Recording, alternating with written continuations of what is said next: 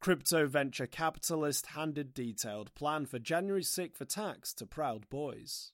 The New York Times has revealed that Erica Gemma was the individual responsible for giving the 1776 returns document to Enrico Tarrio, the leader of the far-right group the Proud Boys, who has been indicted for seditious conspiracy.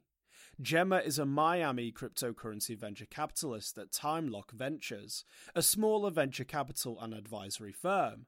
The documents in question contained plans created by numerous persons to storm government buildings on January 6th in order to overturn the election. She also founded the Bitcoin Center in Miami and was a board member of the Florida Blockchain Business Association while advocating for cryptocurrency in the state.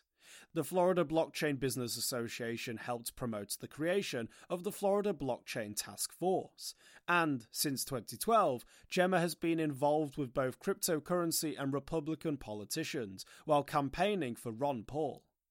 Erica supposedly told Tarrio that, quote, "the revolution is more important than anything," end quote, shortly after sending him the detailed plans for insurrection. The Florida blockchain space has been rife with Republican corruption and abuse. Joel Greenberg, currently cooperating in a federal investigation of Matt Gaetz, misappropriated funds in the Seminole County Tax Collector's Office to fund Bitcoin mining. Miami Mayor Francis Suarez, a member of the Florida Blockchain Task Force, promoted the pointless and poor-performing Miami coin.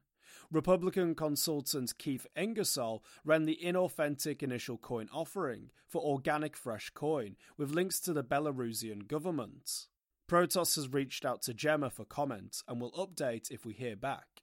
For more informed news, follow us on Twitter and Google News or listen to our investigative podcast, Innovated Blockchain City.